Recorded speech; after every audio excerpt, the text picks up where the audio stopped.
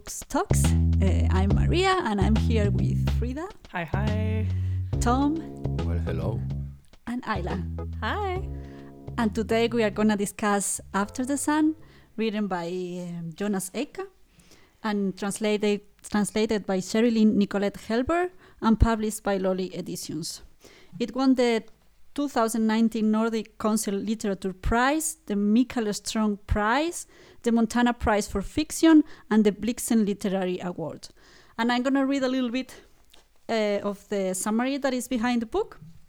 The book is a collection of 4 or 5 stories, if you count like that the second and the last one are connected. And it says like, After the Sun opens portals to our newest realities, haunting the margins of a globalized world that's both saturated with yearning and brutally transactional.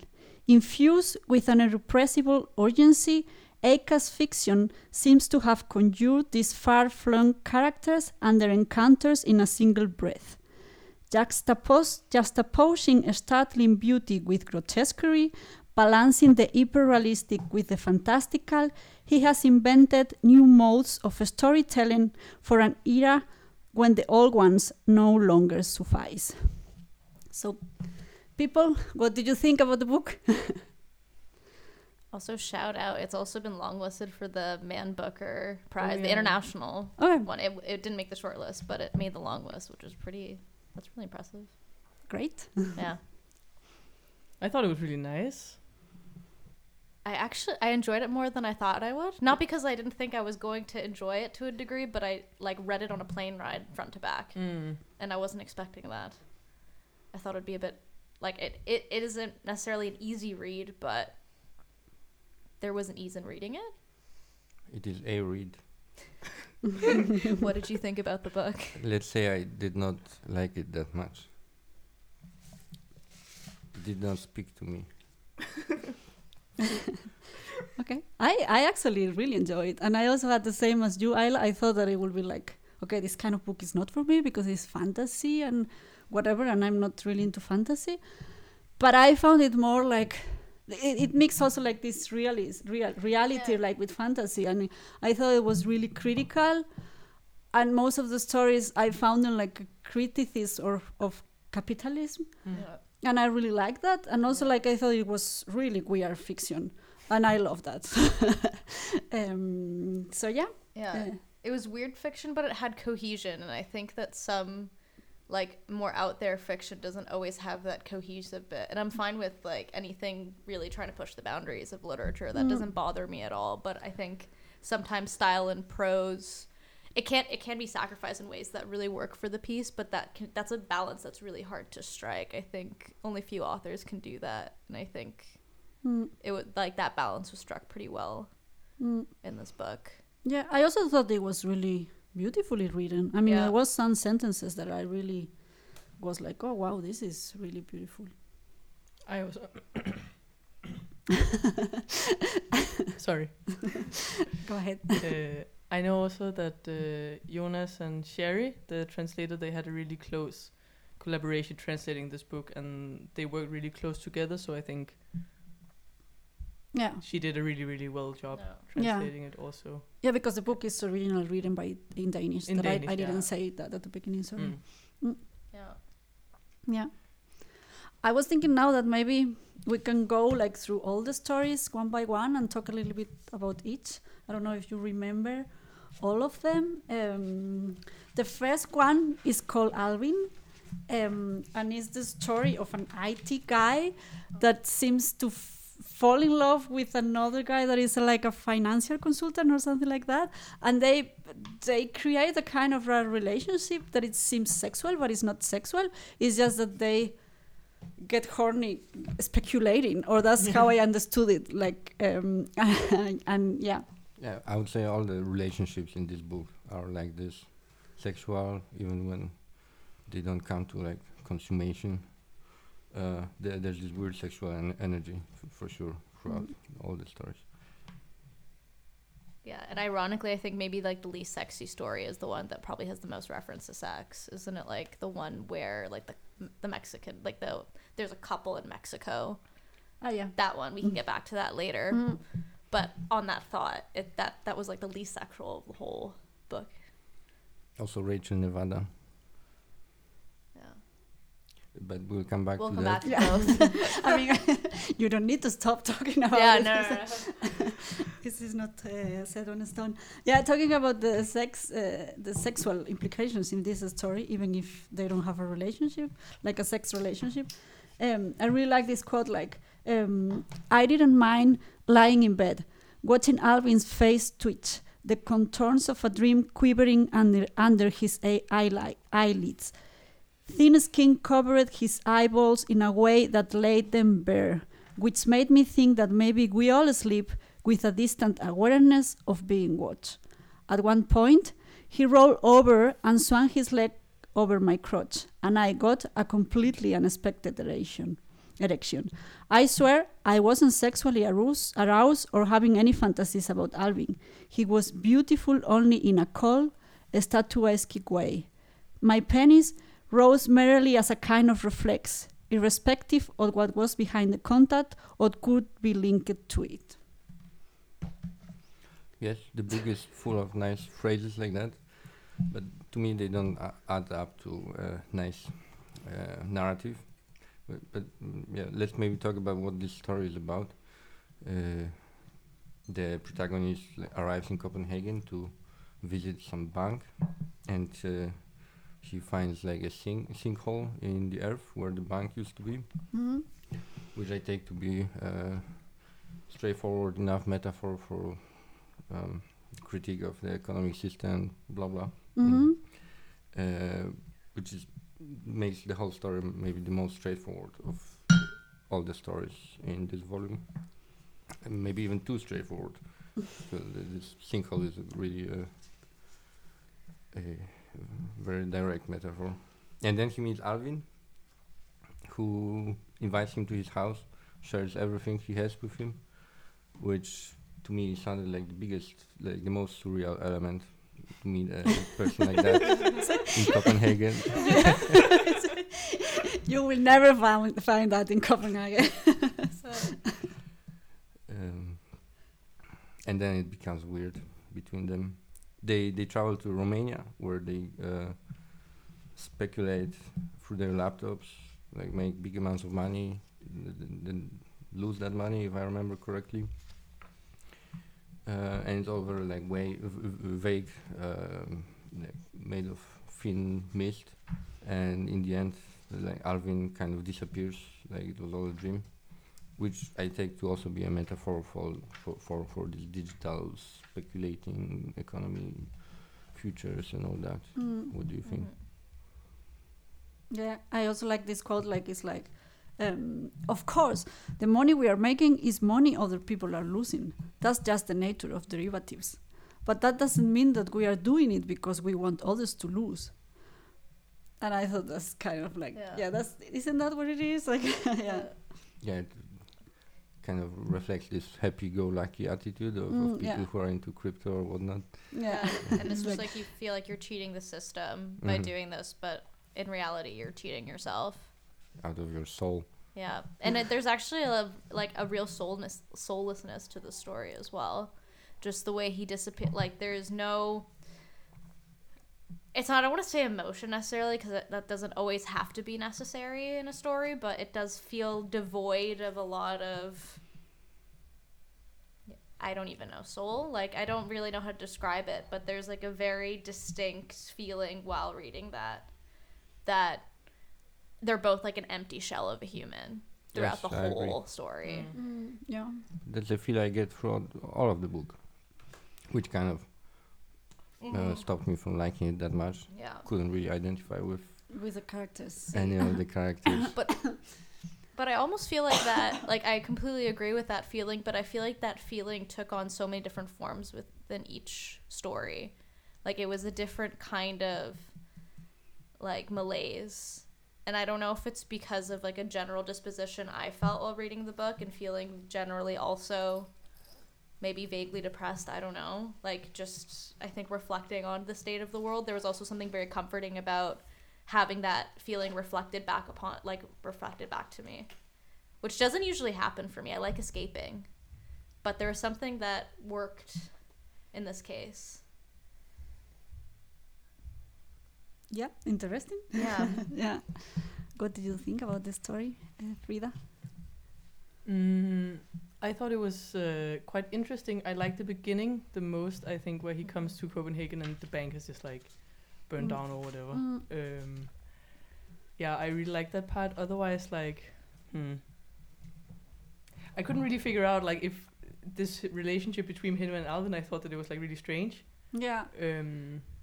Otherwise, like, I don't remember the story that well. It's been a while since a lot of us read the book, I think. But I also like that it happened like at the beginning when he's in Copenhagen, that you could relate to the streets. Yeah, he goes to Kongens Nytorv or Yeah, something. yeah. It's fun trying to imagine Kongens Nytorv with a massive sinkhole, right? Like, how, and Denmark would implode.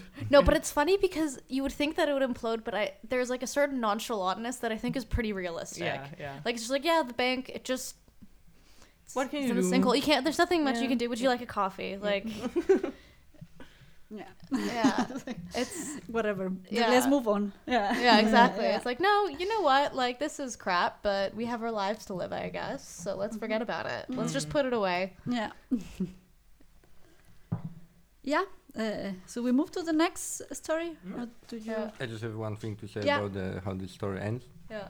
If I remember correctly, in the end, he goes to the sinkhole and finds that there are people still working there, and he does find the systems admin that he was looking for in the first place, which I take to be like a metaphor for how important institutions are and the resilience in them that makes the world turn around.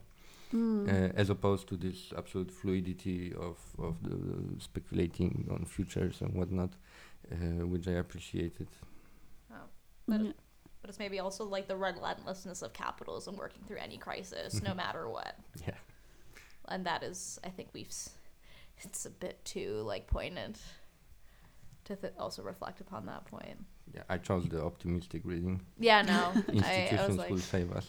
Yeah. Well, yeah. they're bigger than us. Yeah. Oh no, Yeah. We can't fight institutions. them with the capital T. The capital T. Yeah. Um,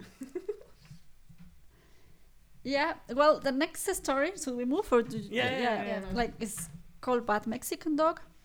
I found this one like the most bizarre of all of them. I think this was the one that I liked the most. Yeah, that's the one that I like the most. But I think I like it because it's the most bizarre, and it's the story of this kid because he's a kid, right? And Like a young teenager. or kind like of, young teenager, and he Minor. works. What? Minor. A minor. That's a nice word. Thanks, Tom. This minor that works in like kind of a resort in Mexico, like working for tourists to bring them like sun cream or like To rub drinks. them in sun cream. Yeah. To be very specific. Like to massage them, like or whatever thing the tourists want, and yeah, there is like a bunch of minors that work doing that. So it's kind of the story and the relationships also that creates among them. And the title comes because one of the tourists start like calling one of the minors the bad Mexican dog, right? When she's pretending that. I mean, he has to act as a dog. She asked him to like, can you do like a but dog? What? No, wasn't it something like that? What I remember is that at some point someone asks him to go and film this thing with these two tourists, and then he has to, like, they have to like pretend like he's a dog and call him back bad Mexican. But this is like, I don't remember who it was, if it was like his boss or something. His boss, yes. His His boss, boss, yeah, yeah. to go and be like, you have to. He gave him like a very detailed description of what he had to do, and then he had to like convince this couple that they could go to their room, and he would like be their service dog, and then they have to like, he has to like lick her feet and call her, and she has to call him bad Mexican dog, and this is like really weird. Yeah, it is really creepy. And then afterwards it's like, I sat with this like really uncomfortable feeling, like what? And she at the end of it is also like, this is too much, I can't do it anymore. Yeah. No? Yeah. So yeah, it's like kind of like story of exploitation and Yeah. tourism. And also In, this like all these miners, they have to rub these like tourist ladies in sun cream like Yeah. everywhere. Yeah, they they work in this economy of the sun, as they call Yeah. it at Yeah. some point, which brought to my mind an essay of Georges Bataille on Mhm. solar economy, Okay. but I didn't find it like reflected much in the text. So, but what was I think to me more interesting is what they do after work. They have those orgies. Yeah. Yeah, they Yeah. They turned into shrimps. Yeah, that's the thing. Is Yeah. like, and also like squids or something like. No, Yeah, it's this- it's like yeah. This is where the story started losing me. Yeah. Where I was like, I don't know if this is there's something I'm missing, or I think that like ironically this maybe was your guys' favorite story. This was one of my least favorite ones, mostly because I think there was a level of understanding I didn't have. But that was when it started throwing me off. I'm like, okay, I see where this is going, and then the shrimps and the squids. I was like, okay, I actually really like that because it was like kind of like didn't expect it. yeah, So I could see that, but I think I don't know. It just something didn't click. Something didn't click for me. and also I was a bit confused at some point in the story. Like this guy, Ginger. Emmanuel, but that was the friend of the. But do they kill a guy? And yeah, I also was confused. Like, do they kill him at the end or not? Because they buried him. They buried him, but then Yeah. the next day he's like back or something. Yeah. Yeah. Yeah, And so I'm Did not they sure. like figuratively do so? but it's very But, like they or did they bury him. Did they bury him? and, But like, I have no comes idea. back the next day. Yeah. This yeah. Okay, so how do you read this story? How is it a critique of anything?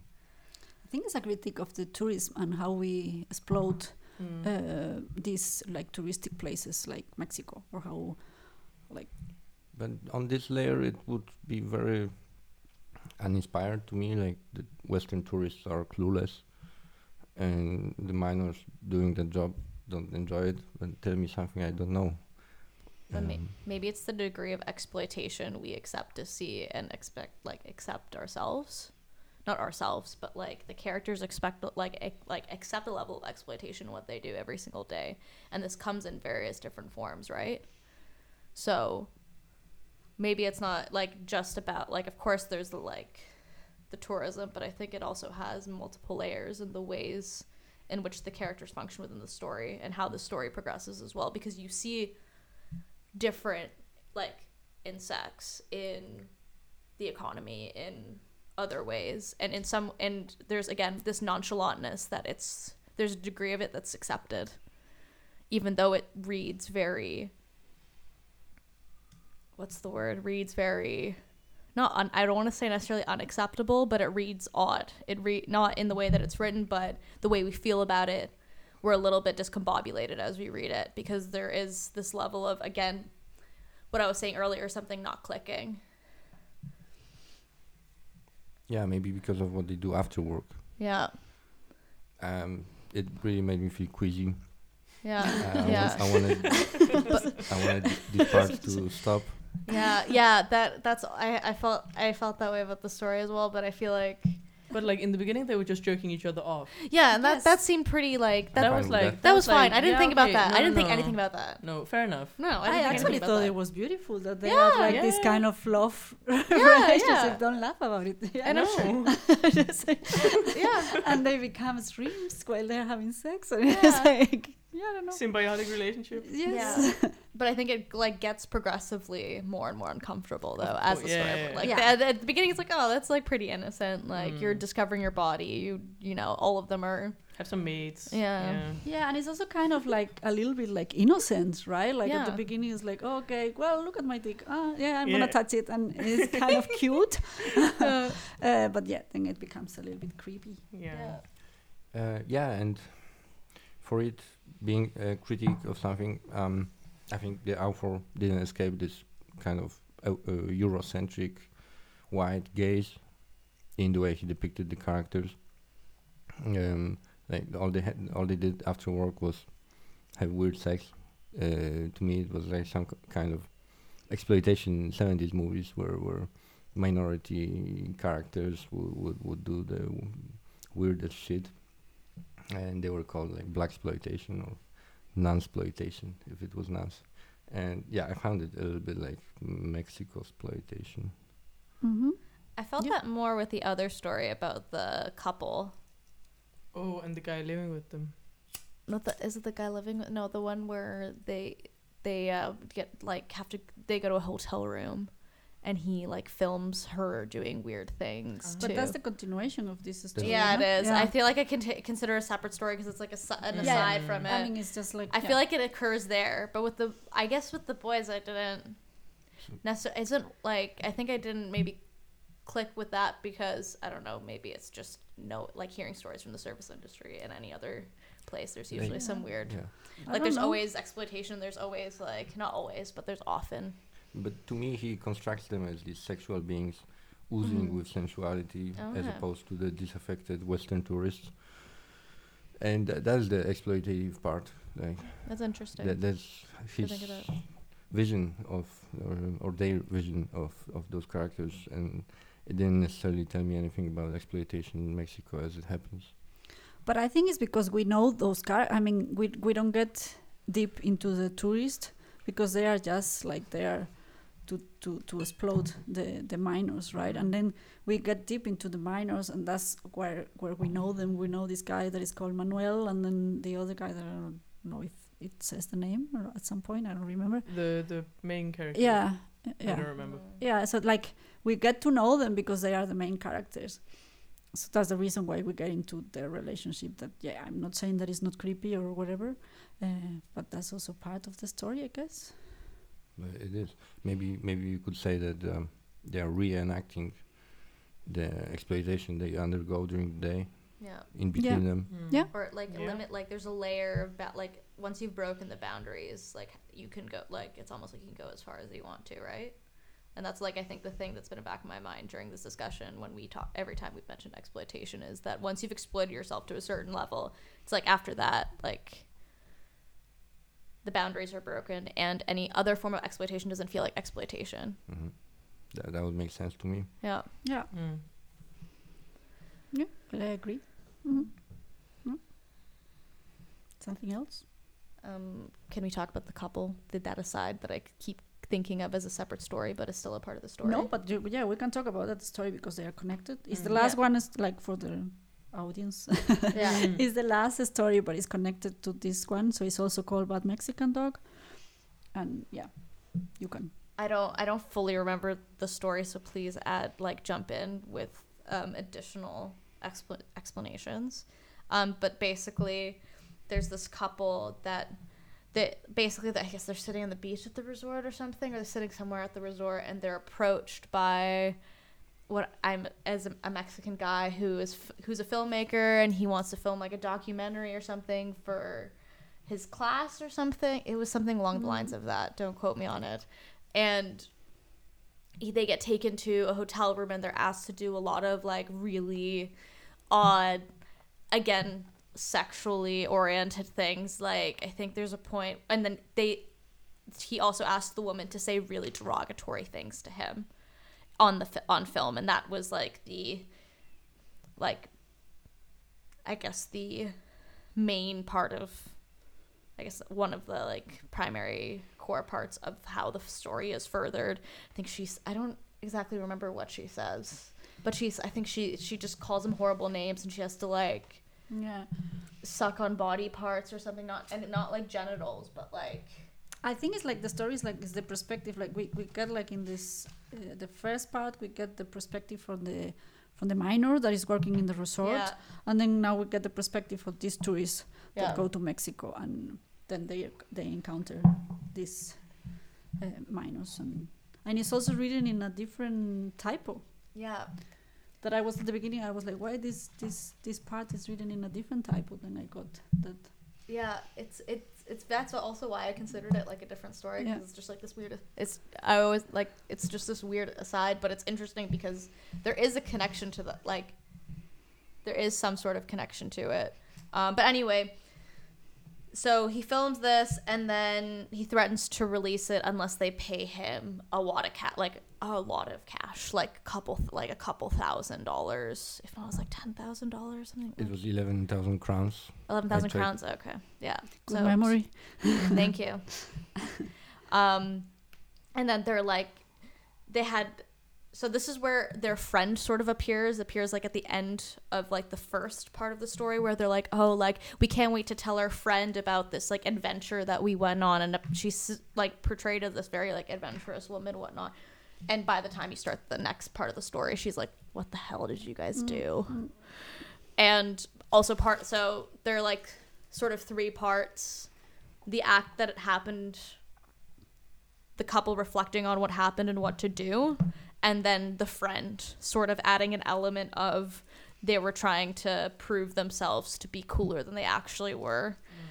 And I really liked this aside because I think it demonstrated the dumb tourist trope, but I also think that the more that we talk about exploitation of the characters, the more I'm like, oh my god, it's like then it's like the scam trope when you're touristing in a non-Western country.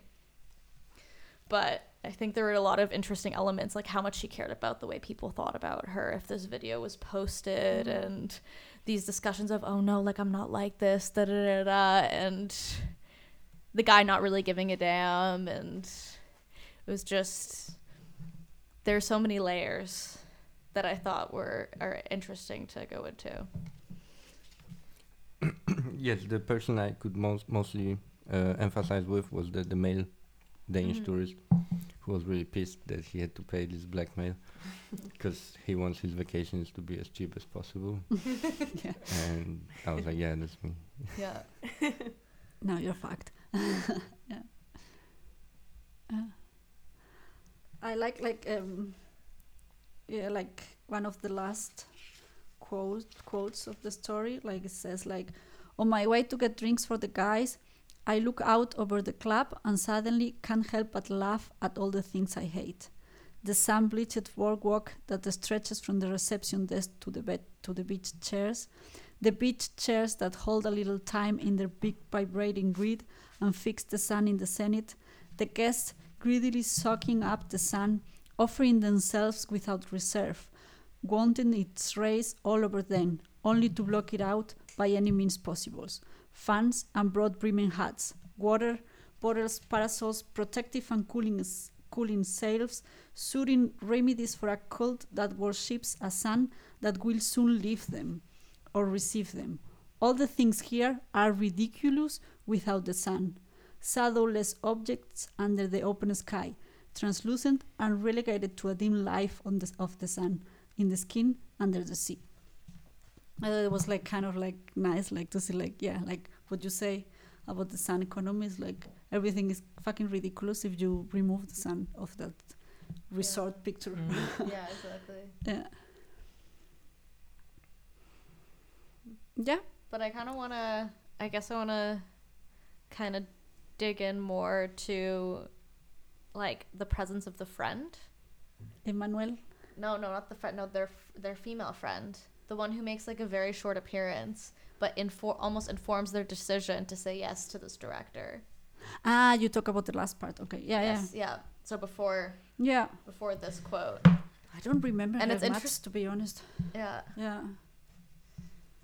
It's just interesting because I feel like it's like the often boring couple that are trying to be fun and avant-garde while on vacation, and I feel like it's something that we all kind of know, but it's really kind of funny to read about. Maybe something that we all do at some point. Yeah, I guess it's also some way we all feel as we get older, maybe, and we settle in more into ourselves. Like, oh, we're not as like adventurous as we used to. We do something crazy because we used to do that when we were young or whatever.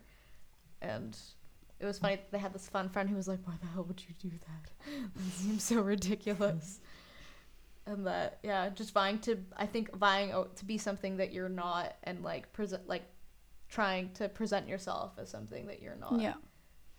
Well, at the same time, ignoring like this, so many other things that are going on in this situation.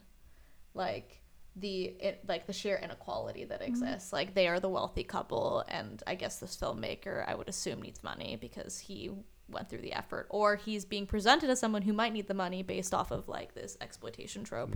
The filmmaker is the protagonist of the story, the Beach Boy. Yeah, exactly. Oh, okay. He's made to do this film thing by his boss. Yeah, I completely missed that. yeah, that's how it. That's how they're connected. Okay. Oh, But the wow. boss for sure has money. Okay, never mind then. Yeah. Yeah. Oh wow. Nothing is for free. No. Nothing is for free. Yeah. Wow. Yeah. So it's like double layers of exploitation.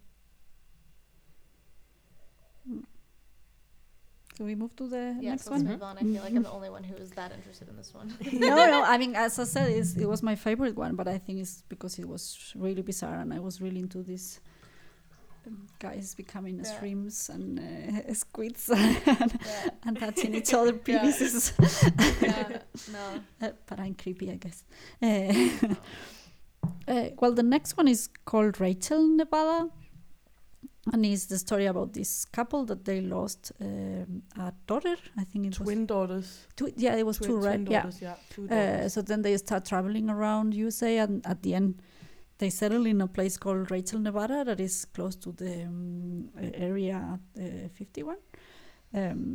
So it's all the thing in the village is related to aliens, and there is this place called Little Alien Inn, that is a hotel that I thought it was kind of funny. Yeah, I also like this. But I actually look at, and it exists for Oh. real. Wow. Yeah, it is in Google Maps. So you I know. wonder what it would be in Danish. I also thought about this actually. But Yeah. probably if he's talking about Nevada, it will be the same name, right?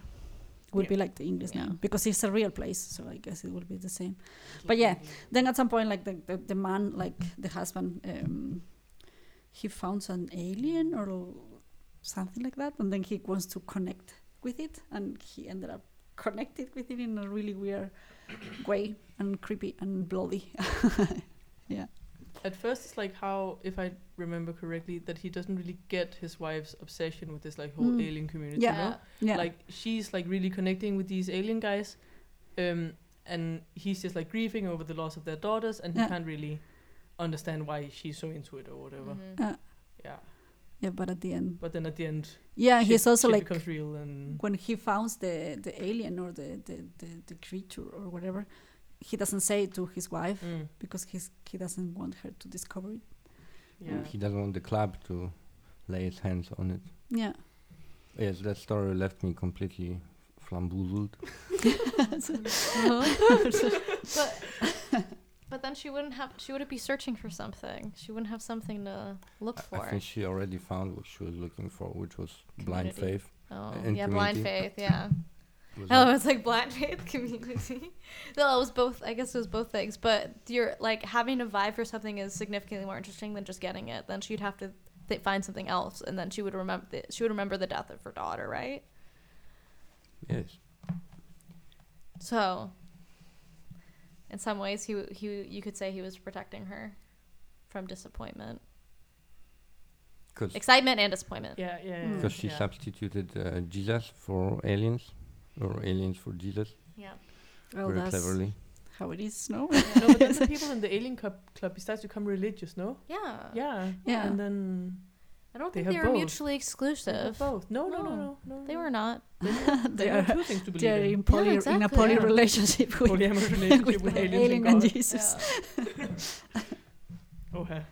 But the way the the protagonist connects with this alien thing, which is like a rock that It's called the sender. it vibrates in a way that makes animals crowd around it. That was a piece of body horror that made me super nauseous. Yeah, because he cut his throat to connect with this entity or with this sender. And it's like the description is really like detailed. Too Yeah. It's detailed. very like. It was unnecessary for me. Yeah. You really hate this book, huh? Yeah, the everything seems so viscous. The body horror, the blood, the gore, and not digging it. I also, because was reading some reviews reviews of the book, both just seeing who actually read the book versus not, but a lot of people were referring to this as being like a form of magical realism. Did you go on Goodreads? Of course I did. Yes. Yes. We all did. love. What Mine is realism? being owned by Amazon, but love Goodreads. What can you do? What realism? Magical realism. Yeah. I think so too. It's more Yeah. magical realism Yeah. than Yeah. And this surrealism. story takes it very literally. It's like, let's take something that is like very But I like think I don't know, area what was it? I thought that, I think this is more gory than magic realism. I think magic realism was the other one with Bad Mexican Dog, because it's this realism that is like horrible, like life is horrible, but then you have this relationship where you become a shrimp and a squid and it's beautiful. But then like this one I didn't find it magic realism. This one I found it like Yeah, but horror. It is, Yeah. but aliens like literally appear. Yeah. There's all sorts of magical energies. I It think, reminded me why I didn't like magical realism in the first place. yeah. Okay. And it also starts very light. I feel like it starts at a very light note. In the beginning, they're just going around in their car or Exactly. something. Yeah. Yeah. I And- actually really liked And it it at the felt very beginning. light, and then Yeah. it just second half it was like we're gonna make this more intense. Yeah. Yeah. Yeah. Yeah, because I really like it at the beginning. It was like this, and also like when I discovered that it was a real place and this little alien it exists, and then I thought like, oh, this is interesting. But then it became a little bit like disgusting. Yeah. So what is this story trying to say? That one I don't really know what to say. It's like don't mix with senders, don't mix with aliens. No, but I guess it's also like a critique of religion and beliefs, maybe. Well, if so, then very generous. Because the people in the alien club like remain unperturbed. Yeah. It's rather the unbeliever who finds the object of their faith, Yeah. because he does the leap of faith, maybe. It had this Kierkegaardian undertones, but I don't feel qualified to dig into them. Maybe this is the optimistic look at it, but I feel as though it's like, no, I don't even know if that's actually optimistic. I might take that back, but needing an escape, just completely isolating yourself from the world that is and trying to find another species. Like there's nothing more like escape, like other than actually trying to escape the planet. Like this is almost as escapism as you can get. Yeah. And just finding your escape from Grieving, like the life's tragedies. Yeah.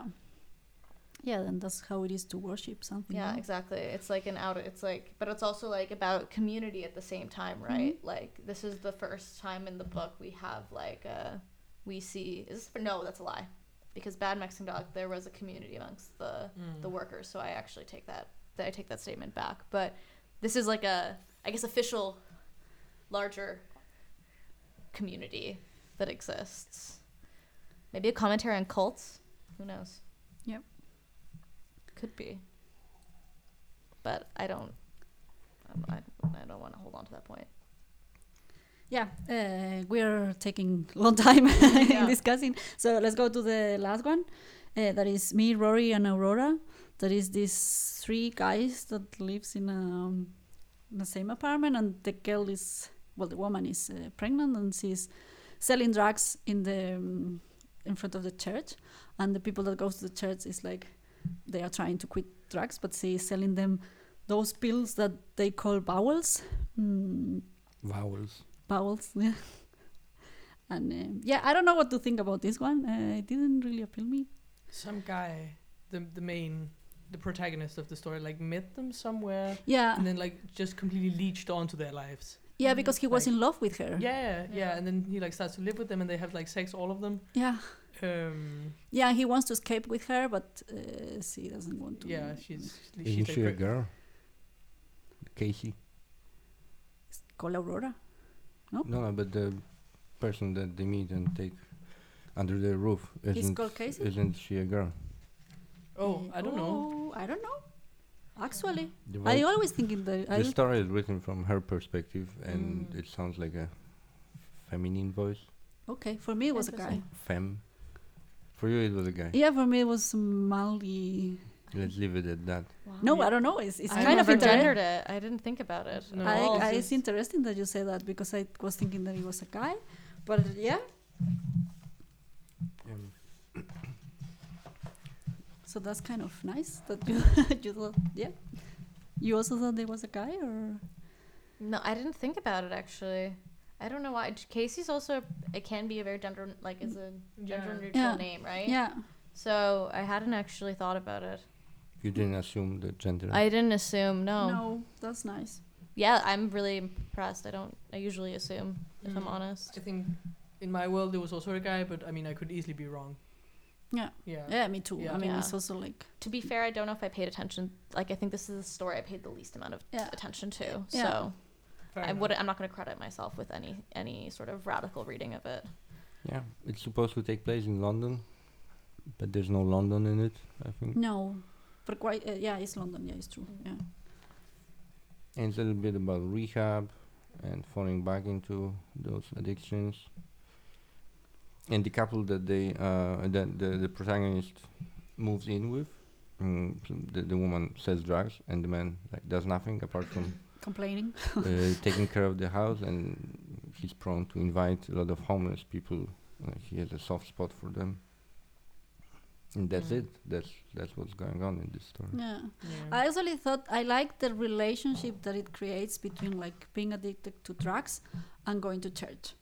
I thought that it was kind of a nice simile, and I thought that was interesting. And I also like the description that they make out of the drugs. Like it says like bowels. That's what we call those pills because they softened you up and made you receptive.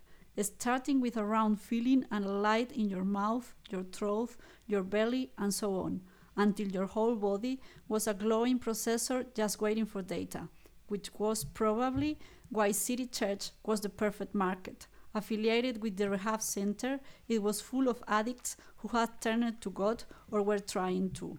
The bowels, like the service, lasted for about an hour and were usually a prelude to acid, a way to prepare for the actual trip. So Aurora could get a bag of 100 for £50 and sell them for a £1 a piece. Yeah, I think that's kind of like Yeah. the relationship between Yeah. worshipping and getting high. Yes. Mm. So how is this story criticizing our existing economic conditions? But not all the stories are criticizing the economic conditions. You are really focused on that, Tom. Because it's described as this kind of revelation, but I failed to find it on any page. But it's also like I think it reminds me of this Douglas Copeland novel called Generation A, not to be confused with Generation X. Yeah. And it talks about basically everyone taking Xanax, and then like it's something like Xanax, and there's a factory that like kills all the its production kills all the bees, and then some guy eventually wants to melt everyone's brains and eat them. That's like short form, and it sort of reminds me of like this constant dependency on like trying to not actually exist in the conditions that you live in, because it's honestly depressing. Yeah, true. All the characters tried to be as disconnected as they could. And maybe that's why we don't see any of London, because they don't have like time or energy to like actually inhabit it. Yeah. And like the reason why they take like these drugs in like the other book is so then the guy can eventually like wear them down to eat their brains, and part of it is like, okay, you can continue to exist in this world and continue to be exploited by the system or like by anything else, because you don't feel like you're constantly escaping it. You don't have to feel it. That hit close to home. Oh. Yeah. I actually don't have much more to say about this story. It was nice and all, but it didn't really. No. No. Which was your favorite? Well, I already said like my favorite was Bad Mexican Dog, and I think my favorite was the first part of Bad Mexican Dog. okay, Yeah. yeah. Also my Yeah, the first yeah, one, the the- first part. Yeah. Yeah. What about you? Do you have one, Tom? The story I least disliked would be the first one. Maybe Alvin? because it lends itself to some kind of interpretation even if it's the moral, if we should call it that, seems very obvious. But the others were total drag to me, like filled with paragraphs of those bodily sensations that I found very hard to translate into actual emotional states of the characters. They blurred, obscured more than they revealed to me. I found it irritating. Okay.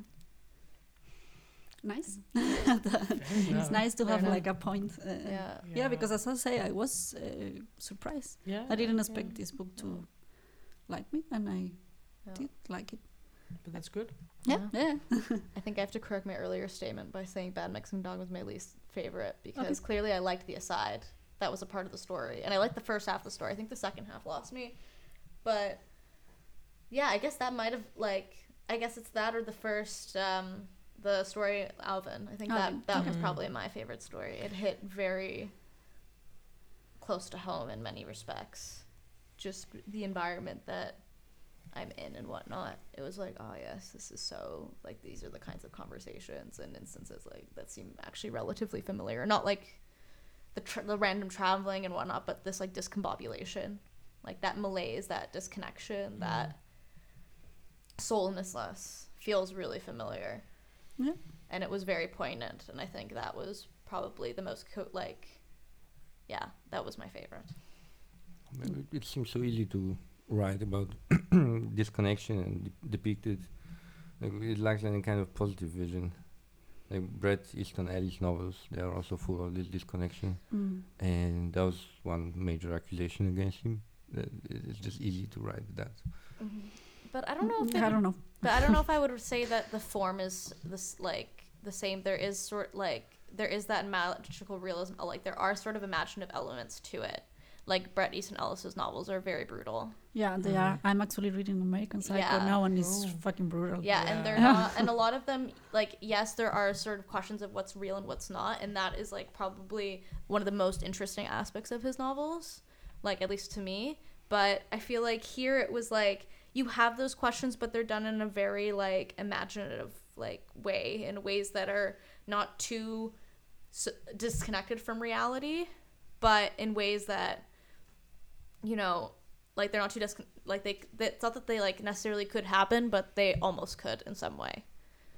But they're hitting that boundary of they might not happen though. And I thought that was really interesting. Yeah, I agree. Well, I think maybe we should close, or do you want to say something else? I'm good. I want to say something, but I forgot. Okay, fine. So yeah, thanks. Thanks for the nice conversation. If you remember in the next minute, you can say it. Thanks for being here, Tom and Isla and Friedi again. And next book we're gonna discuss is K. Tempest, the bricks that build the houses. And I'm excited. Frida is also excited I'm about also that. very excited. Yay. Yeah.